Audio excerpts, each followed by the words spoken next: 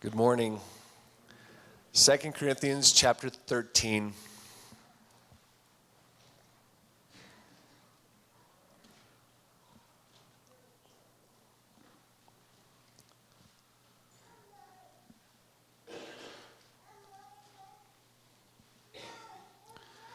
This is the third time I'm coming to you. Every charge must be established by the evidence of 2 or 3 witnesses. I warned those who sinned before and all the others, and I warn them now while absent, as I did when present on my second visit. If I come again, I will not spare them, since you seek proof that Christ is speaking in me. He is not weak in dealing with you, but is powerful among you. For he was crucified in weakness, but lives by the power of God. For we also are weak in him, but in dealing with you, we will live with him by the power of God. Examine yourselves to see whether you are in the faith. Test yourselves, or do you not realize this about yourselves, that Jesus Christ is in you, unless indeed you fail to meet the test? I hope you will find out that we have not failed the test, but we pray to God that you may not do wrong. Not that we may appear to have met the test, but that you may do what is right, though we may seem to have failed. For we cannot do anything against the truth, but only for the truth. For we are glad when we are weak and you are strong. Your restoration is what we pray for. For this reason, I write these things while I'm away from you, that when I come, I may not have to be severe in my use of the authority that the Lord has given me for building up and not for tearing down. Finally, brothers, rejoice, aim for restoration, comfort one another, agree with one another, live in peace, and the God of love and peace will be with you. Greet one another with a holy kiss. All the saints greet you. The grace of the Lord Jesus Christ and the love of God and the fellowship of the Holy Spirit be with you all. Amen.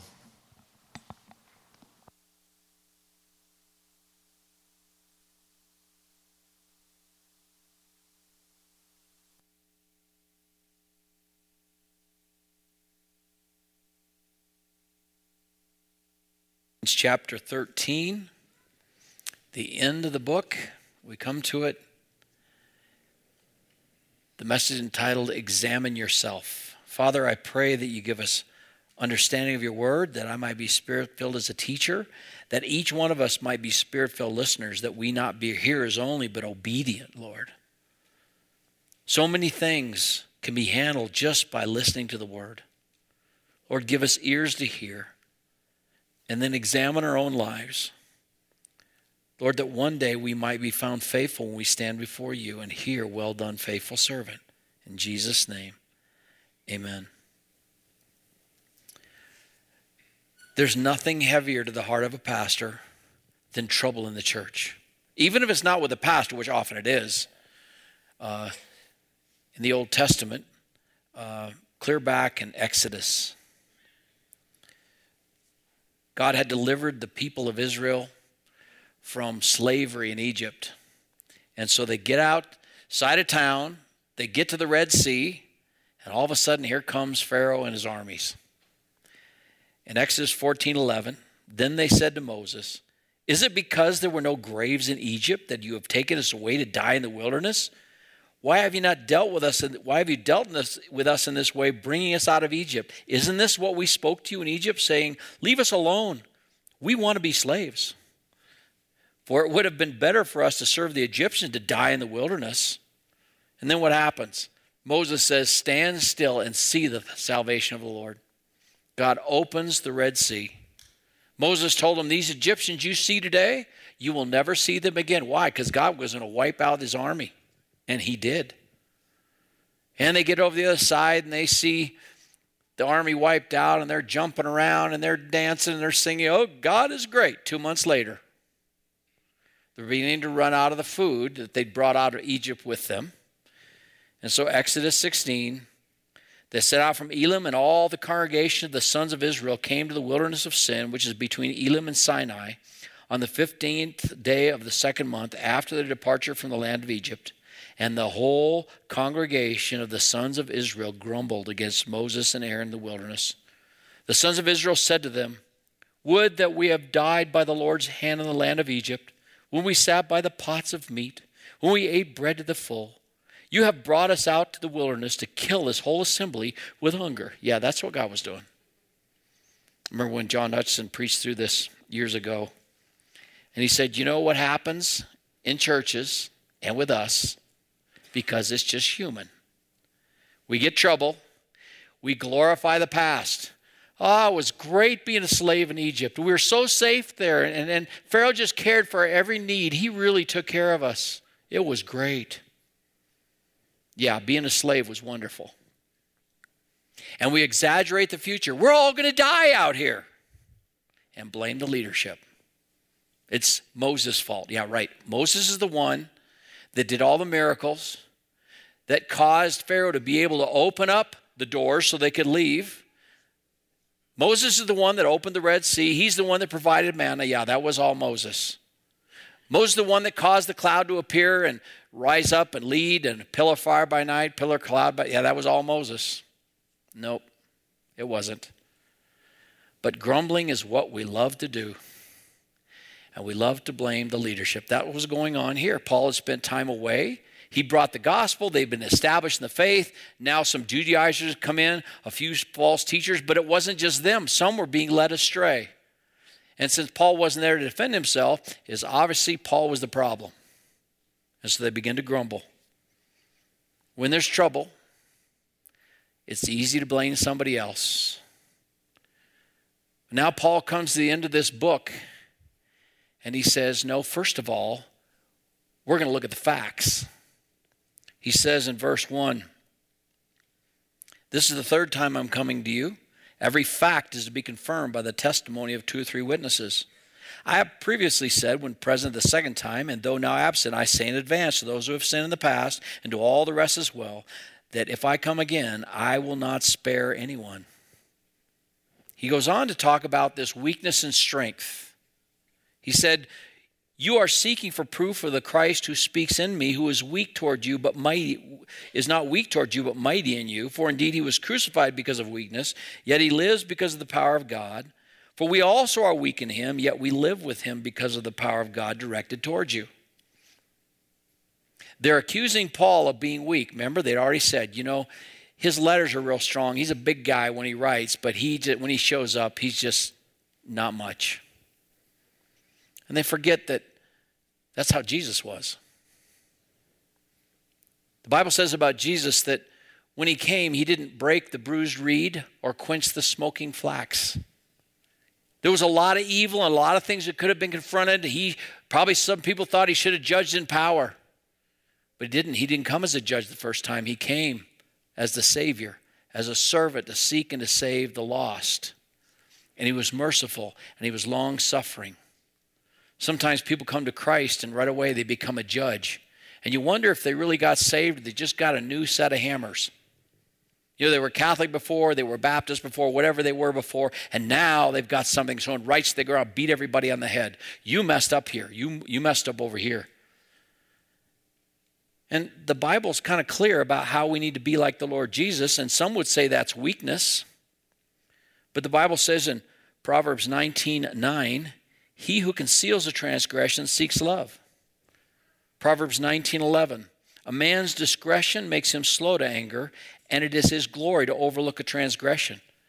Does that mean he's compromising, allowing sin? No. It means that sometimes, just like the Apostle Paul is doing here, he's giving time for that person to realize who the Lord is so they can make their own decision. You know, the best counseling is done from the pulpit. You know that? If people heed the word, they don't have to have so much one-on-one counseling. It's not that we don't need it or we don't want it. Sometimes that's necessary. But the best thing is when somebody hears the word and they just heed it. They obey it. Now, I wish that's the way it was all handled. We wouldn't have to confront. But we do. And so Paul's saying, listen, we're going to look at the facts. And I'm coming to you this time. I've told you 2 times already we're going to deal with this. I've given you space to be able to deal with it. But God's church is precious. And now we're going to deal with it. I'm not going to spare anybody. We're going to get down to the facts. So maybe you're the common denominator here. I remember in a sermon by Andy Stanley, he was talking to a woman who'd been through 3 marriages. And so he asked her a very pertinent question. In all these 3 marriages where all these guys have abandoned you or whatever's happened, what's the common denominator? Well, I don't know. You are. You're the common denominator in all these problems. What, me? We like to shove. It's easy to shove our problems. Leadership not doing their job. Moses didn't do his job. Pastor's not doing his job. My wife's not doing her job. The kids. You can blame somebody else, but what is your part in this? What is your part? Look at the facts. Just be willing to have a transparent heart and look at the facts. The Pharisees don't do that. The fleshly heart doesn't do that. It makes a defense and it builds a wall and it begins to get its weapons and gather an army so everybody will be behind you. But you know, we don't have to build a defense against the Lord. Paul says we're going to examine the facts. And you need to remember your accusation that I'm weak, that's what the Lord Jesus was. He was so weak, he became man and he submitted under the weakness of the cross. He gave his life for us. Remember those Pharisees who walked in front of the cross? They said, you're weak. You saved other people, you can't save yourself. That's exactly what he did. He could have called for legions of angels. He could have thought the thought and thought this world out of existence. He's spoken into existence. He could have spoken it out. But he submitted under that weakness. He was merciful. Even in our own Christian life, how many times could he bring severe discipline? He has every right, doesn't he? Every time. But he gives mercy and he gives grace and he's long-suffering. Give us an opportunity to repent. That's what Paul was doing. Secondly, Paul says, examine your faith. Maybe the problem is you haven't just wandered from the Lord or you've forgotten what he taught. Maybe you're not saved. Maybe you made a profession, but it was all about you looking good. And now you found the truth and you become the judge of everybody else, we've already said.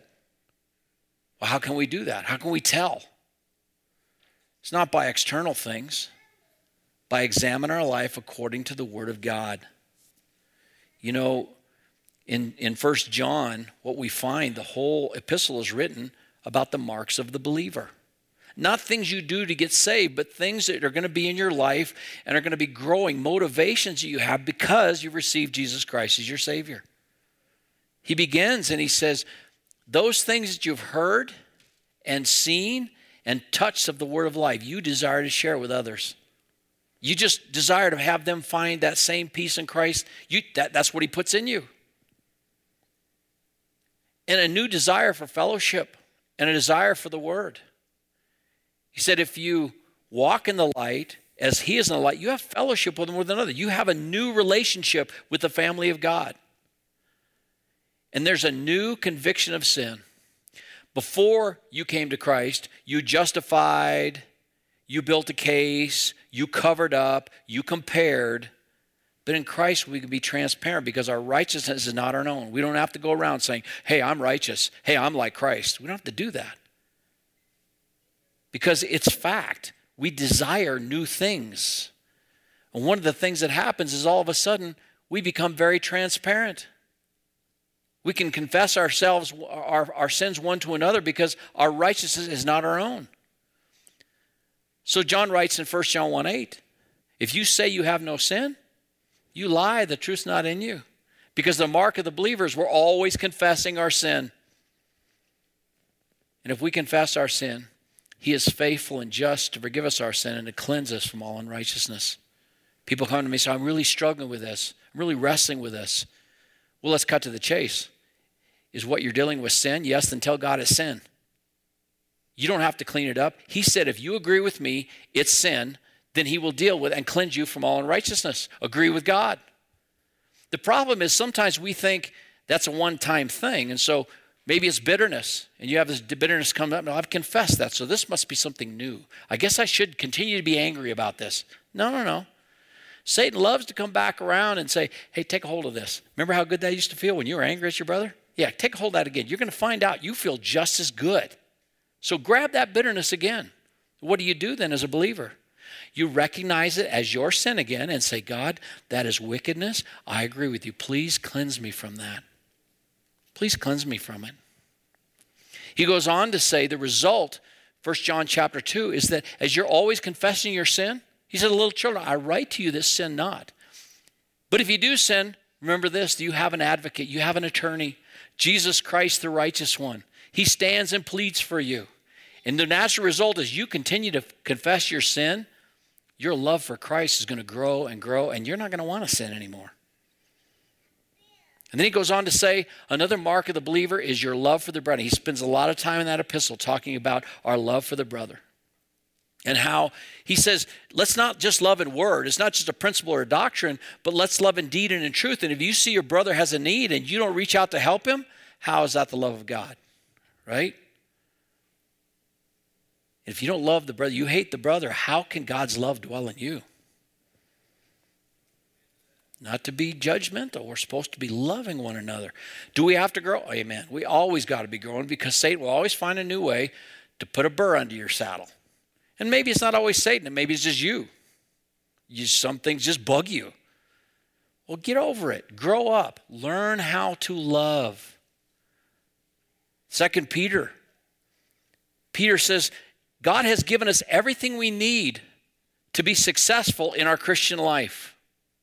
But he says, if you know him, verse 5, for this very reason, apply all diligence to your faith, supply moral excellence, in your moral excellence, knowledge, in your knowledge, self-control, perseverance, godliness, in your godliness, brotherly love, and in your brotherly kindness, love. For if these qualities are yours and increasing, they render you neither useless nor unfruitful in the knowledge of our Lord Jesus Christ. But if you lack these things, you lack these qualities, you don't have that desire to grow, it may be that you're blind, you're still in the sin, or you've backslidden. Maybe you've never grown. You came into life with bitterness, and that's your excuse, the way you were treated in the past. You just brought that into your life, and you never confess it as your sin. You say, but that was done to me. No, I'm not saying you confess the sin that was done to you, but you confess your decision to be bitter about it. That's sin. That's sin. You're saying, God, I knew better than to let that happen to me. I'm going to be bitter against you. I'm going to express that every chance I get. No, confess it as sin. He's responsible to cleanse you. But it's okay to go back and examine, am I in the faith? What is my salvation based upon? Is it based upon my works, how good I think I am, and what I do? Or is it founded in the Word of God? John MacArthur kind of wraps it up this way. He said, first, genuine faith is marked by penance over sin. That when you are convicted of sin, God convicts you and you're sorrowful over it. And you can't just leave it hang around. You've got to deal with it. So you keep short accounts. And it's not hard for God to convict you. You just see it in your word. You hear it taught and you say, Lord, search me and try me, like the psalmist did. See if there be any wicked way. See if there's a blind spot. Lord, I want to be righteous before you. Secondly, genuine faith is marked by a desire for righteousness. In Matthew 5:6, Jesus said that the redeemed are those who hunger and thirst for righteousness, not by outward, but by inward. That what comes from the inside, it marks by those desires that are growing to love one another, to be like Christ. In spite of what anybody else thinks about it, your desire is to be like Christ. Third, genuine faith is marked by submission to a divine authority. Sinners are rebellious to God's word, and they're not going to listen to God's teachers either. But in your life, it doesn't mean that a teacher is always right, because we're going to be always right till we get to heaven. But your life is characterized by submission to the word and to the leaders that God establishes. Are they perfect? Absolutely not. They are not a personal authority in your life. But the word of God they speak, and the same thing Paul was coming when he came, was speaking God's word. And he said, compare that with your life. What is God's word saying about your life? Our security is wrapped up in the Word of God. Fourth, genuine saving faith is marked by obedience. In Luke 6:46, Jesus said, "Why do you call me Lord, Lord, and do not what I say?" Finally, genuine faith, and we've already said this, is marked by love. Love for God, love for the brethren, love for his church. We don't want to mess with God's church. We want to be a part of it. We want to build it. We're not going to tear it down. And love for the lost, because Jesus loves the lost. He came to seek and to save for those that were lost. And we love the Word of God. We're growing in our love for it, that it might be the rule for our life, the standard, our strength, that which rebukes us, that which encourages us, our comfort is found in the Word of God. Fourth, verses 7 through 10, Paul says, I want you to examine your motives. We can get all in our own corner about how we're right. Think about those leaders. Some of them have been distracted by false teaching. And as soon as they're distracted by false teaching, all of a sudden they've set themselves up against the one who brought them the gospel in the first place. And they think, but if I don't change, then I could have my place taken away, and I wouldn't have my responsibility and my leadership and my position. And Paul comes very transparently. He says, listen, this is not about me. It's about the truth. What he says. Now we pray to God that you do no wrong, not so that we ourselves may be approved, but that you may do what is right, even though we may appear unapproved. It's not about me, Paul said. We got to get to the truth. We can do nothing against the truth, but only for the truth. For we rejoice when we ourselves are weak, but you are strong. This we also pray, that you may be made complete or healed again. It's like a bone that's been broken or out of joint and put back right again. Paul's desire was the same as James when James wrote, let patience have her perfect work, that you may be full and entire, lacking nothing. Paul said in Colossians 1:28 and 29, we preach Christ, reaching every man, teaching every man, that we might present every man complete. That was his goal. He said earlier in this book, I don't even judge myself, because they were criticizing him. And he's telling them, listen, you can criticize me all you want, but God's the one that sees. He's the one that's going to have the final say in this. And what we want is the truth. For this reason, I am writing these things while absent, so that when present, I need not use severity in accordance with the authority which the Lord gave me for building up and not for tearing down. The church is precious. And as much as it's heavy when we have to go confront sin, and it's not fun, but it's necessary. But Paul said, you know what's better? When people actually consider the word and we don't have to. Wouldn't that be wonderful if everybody just heard the word and they were obedient at the sound of the word? But they're not. So Paul said, I've been waiting, I've been patient, but I'm coming this time. My prayer is, he says, that I don't have to be severe, but God's word would work in your heart and prove your salvation because you submit to the word, and we would find peace. His concern was that the Corinthians be obedient and strong. He didn't mind appearing weak in the mind of the world. That's what the world said about Jesus. He was weak. How can a leader submit himself and just die? Paul said, it's about the truth. We're going to find the truth. We're going to apply the truth. You need to listen to the truth. Lastly, he says, examine your fellowship. Examine the facts. Examine your salvation. And examine your fellowship. You know, the first thing to go in our Christian life is fellowship. Old story told about when everybody had bench seats in their car. And the wife's sitting on the other side next to the door now, and she says, you know, we've really drifted apart over the years. And he said, I haven't gone anywhere. You can blame the Lord. You can blame other believers. But where is your walk with the Lord? Where's your walk? Troubles come. Challenges come. That's part of the Christian life. The hill of difficulty. In Pilgrim's Progress, they came to the hill of difficulty, and on the other side of the fence, it looked like Bypath Meadows was an easier way to go. And so they said, let's just hop the fence. Well, We're supposed to stay on this road, though. Yeah, but look, it takes a parallel path. Let's take the easy road for a while. Where'd they end up with? The castle of despair and despond. And when God renewed them, where did he bring them? Right back to the place they left the path. It's going to be difficult. But when it gets difficult because of, maybe it's just outside the church, financial challenges. Satan can use anything to distract you. Maybe it is another Christian that's wounded you, or maybe you thought they did, or maybe it's just life has gotten hard and you've gone through trials. Whatever it is, Satan loves to separate us off and get us by ourselves. Then we're out there by ourselves. And then it's easy, as they were doing to Paul, to begin to judge Paul. Well, he's all messed up. That's why he's being so critical of us. Finally, brethren, rejoice, be made complete. Be comforted, be like-minded, live in peace, and the God of love and peace will be with you. Don't let Satan cull you out of the fellowship. I want to commend you as a church. You have been a very loving church over the years. You don't even know how many pastors discouraged in ministry have come to this flock and quietly been a part of it, and you have lifted them up. Well, what did I do? You say, what did I do? You just love one another. I've told people with a smile that in this flock, the lanolin is supernatural. You just walk among this flock and they're loving one another and you get loved. There's a pastor that's with the Lord now, and years ago he came, he was discouraged with ministry, he'd been in the mission field and discouraged, and his family's discouraged, and been in the pastorate. He was just kind of done with ministry, and he came, he was here for over a year with us.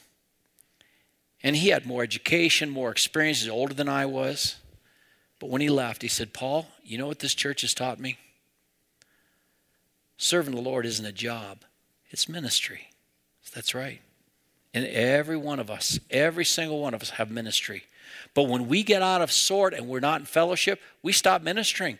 We start getting self-focused. And then pretty soon, we're like the guy who, in his sleep, somebody smeared Limburger cheese under his nose and his mustache. And he wakes up and the whole world stinks, right? He said, no, examine your fellowship. There's comfort and encouragement. That's why we're always reminding you, listen, if you're not in a small group, get in a small group. While it's a very precious time and probably the most powerful time of ministry on Sunday morning, the fellowship between services and after service is not enough. You need to get in a small group. You need that accountability, that comfort, that strengthening. And I know we're all cowboys out here. We all only need one another. We're independent, but that's not true. God did not save us to be independent little satellites. He saved us to be part of a family. And he said, you need to be healed. What's going on with your fellowship? That's the first thing to leave. And pretty soon you're just not available and nobody's looking for you. Nobody cares about you. But what have happened to you? He says, greet one another with a holy kiss. Now, we don't have to do that. That's cultural. In those days, the ministries were a lot separate, men and women, so it's not guys kissing girls, but guys kissing guys, girls kissing. That's cool, if that's come from Russia or something. Some of our pastors have been surprised when they go to Russia and the other pastors kiss them right in the lips, like, whoa, praise the Lord, love you. Cultural thing. I think we might substitute a handshake, hearty handshake. But don't bust out the door. If you got time, wait around. And listen, you and I have a responsibility to make sure we're greeting as many people as possible. It's so powerful. Just that little, hey, how are you doing? Or finding that friend you've been praying for to find out what God has done. Or finding out, is there a burden you can help bear? What can I pray for in your life? That greeting. And then he takes it further and he says, all the saints greet you. So there's your fellowship with one another in a local church. And then there's the fellowship with other churches. Oh, that's precious. Yesterday I was talking to David. I had gone to St. George to help move Mark down there with Dawn. And we had a great time just seeing what's going on there with Sam. But I didn't get to talk to David. So yesterday I called him and he shared with me that one of the faithful men over there, his name's Dean. You pray with them too. Dean and Allison, they're from Great Britain.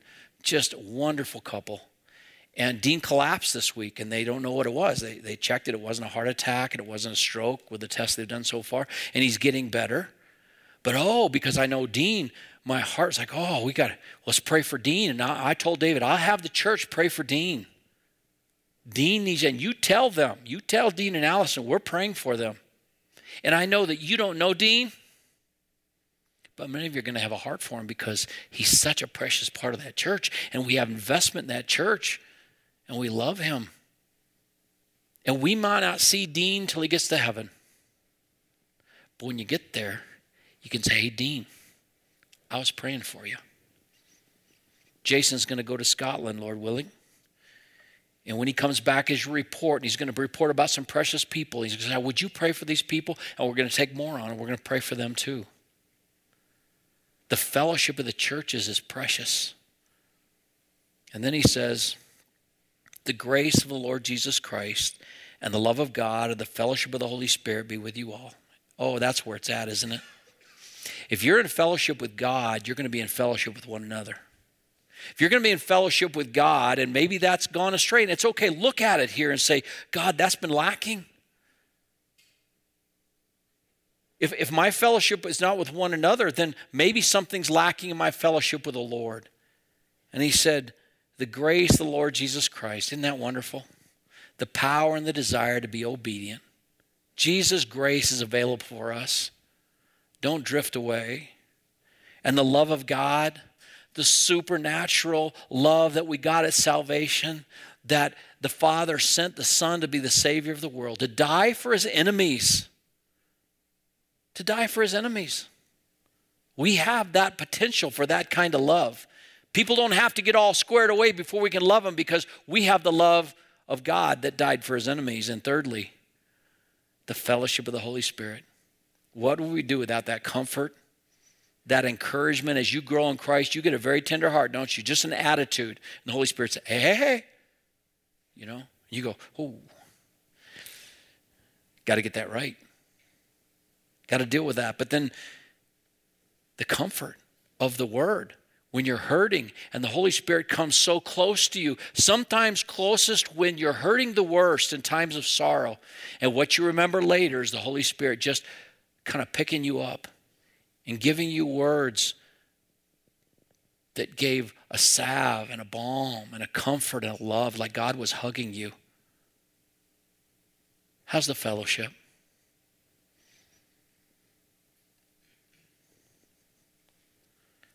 Well, did it work? Paul wrote this letter again. It's the third time he's going to come to them. He's been finding out what's happened. Did it work?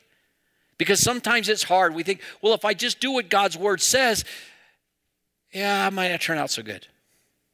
And most churches have gone away from dealing with discipline or with confronting sin. Just kind of let it all hang out. Can you imagine a rancher doing that? Well, I know there's a lot of disease out there, but you know, inoculation makes my cows so uncomfortable, and they got to put them in that chute and lock them down. I think no, just leave them open for the disease in the world. No, we don't do that. But did it work? We see what the Word of God says. Is it going to work? Well, we're confident it did. Paul wrote Romans during his 3-month stay at Corinth. And nowhere in Romans did Paul express any concerns about his present situation. Second, Paul wrote to the Romans about his plan to visit Spain via Rome. If things were still chaotic in Corinth, it's unlikely he would have had imminent plans to leave there. Thirdly, indicates that the Achaeans, as noted above, Corinth was an Achaia, had responded to Paul's appeal regarding a collection for the Jerusalem church. And if they were still in chaos, I doubt they would have been wanting to sacrifice for other believers down in Jerusalem. The Word of God, we can trust it in our life, in our church. We can trust God's Word. Isaiah 55:10-11 says, "For as the rain and the snow come down from heaven, and do not return there without watering the earth, and making it bear and sprout, and furnishing seed to the sower and bread to the eater, so shall my word be, which goes forth from my mouth. It shall not return to me empty, without accomplishing what I desire, and without succeeding in the matter for which I sent it. We can trust God's word. And even though it's difficult, we're called to be obedient. This is his church. Father, we thank you for your word. Lord, I pray that it'd work in our own lives.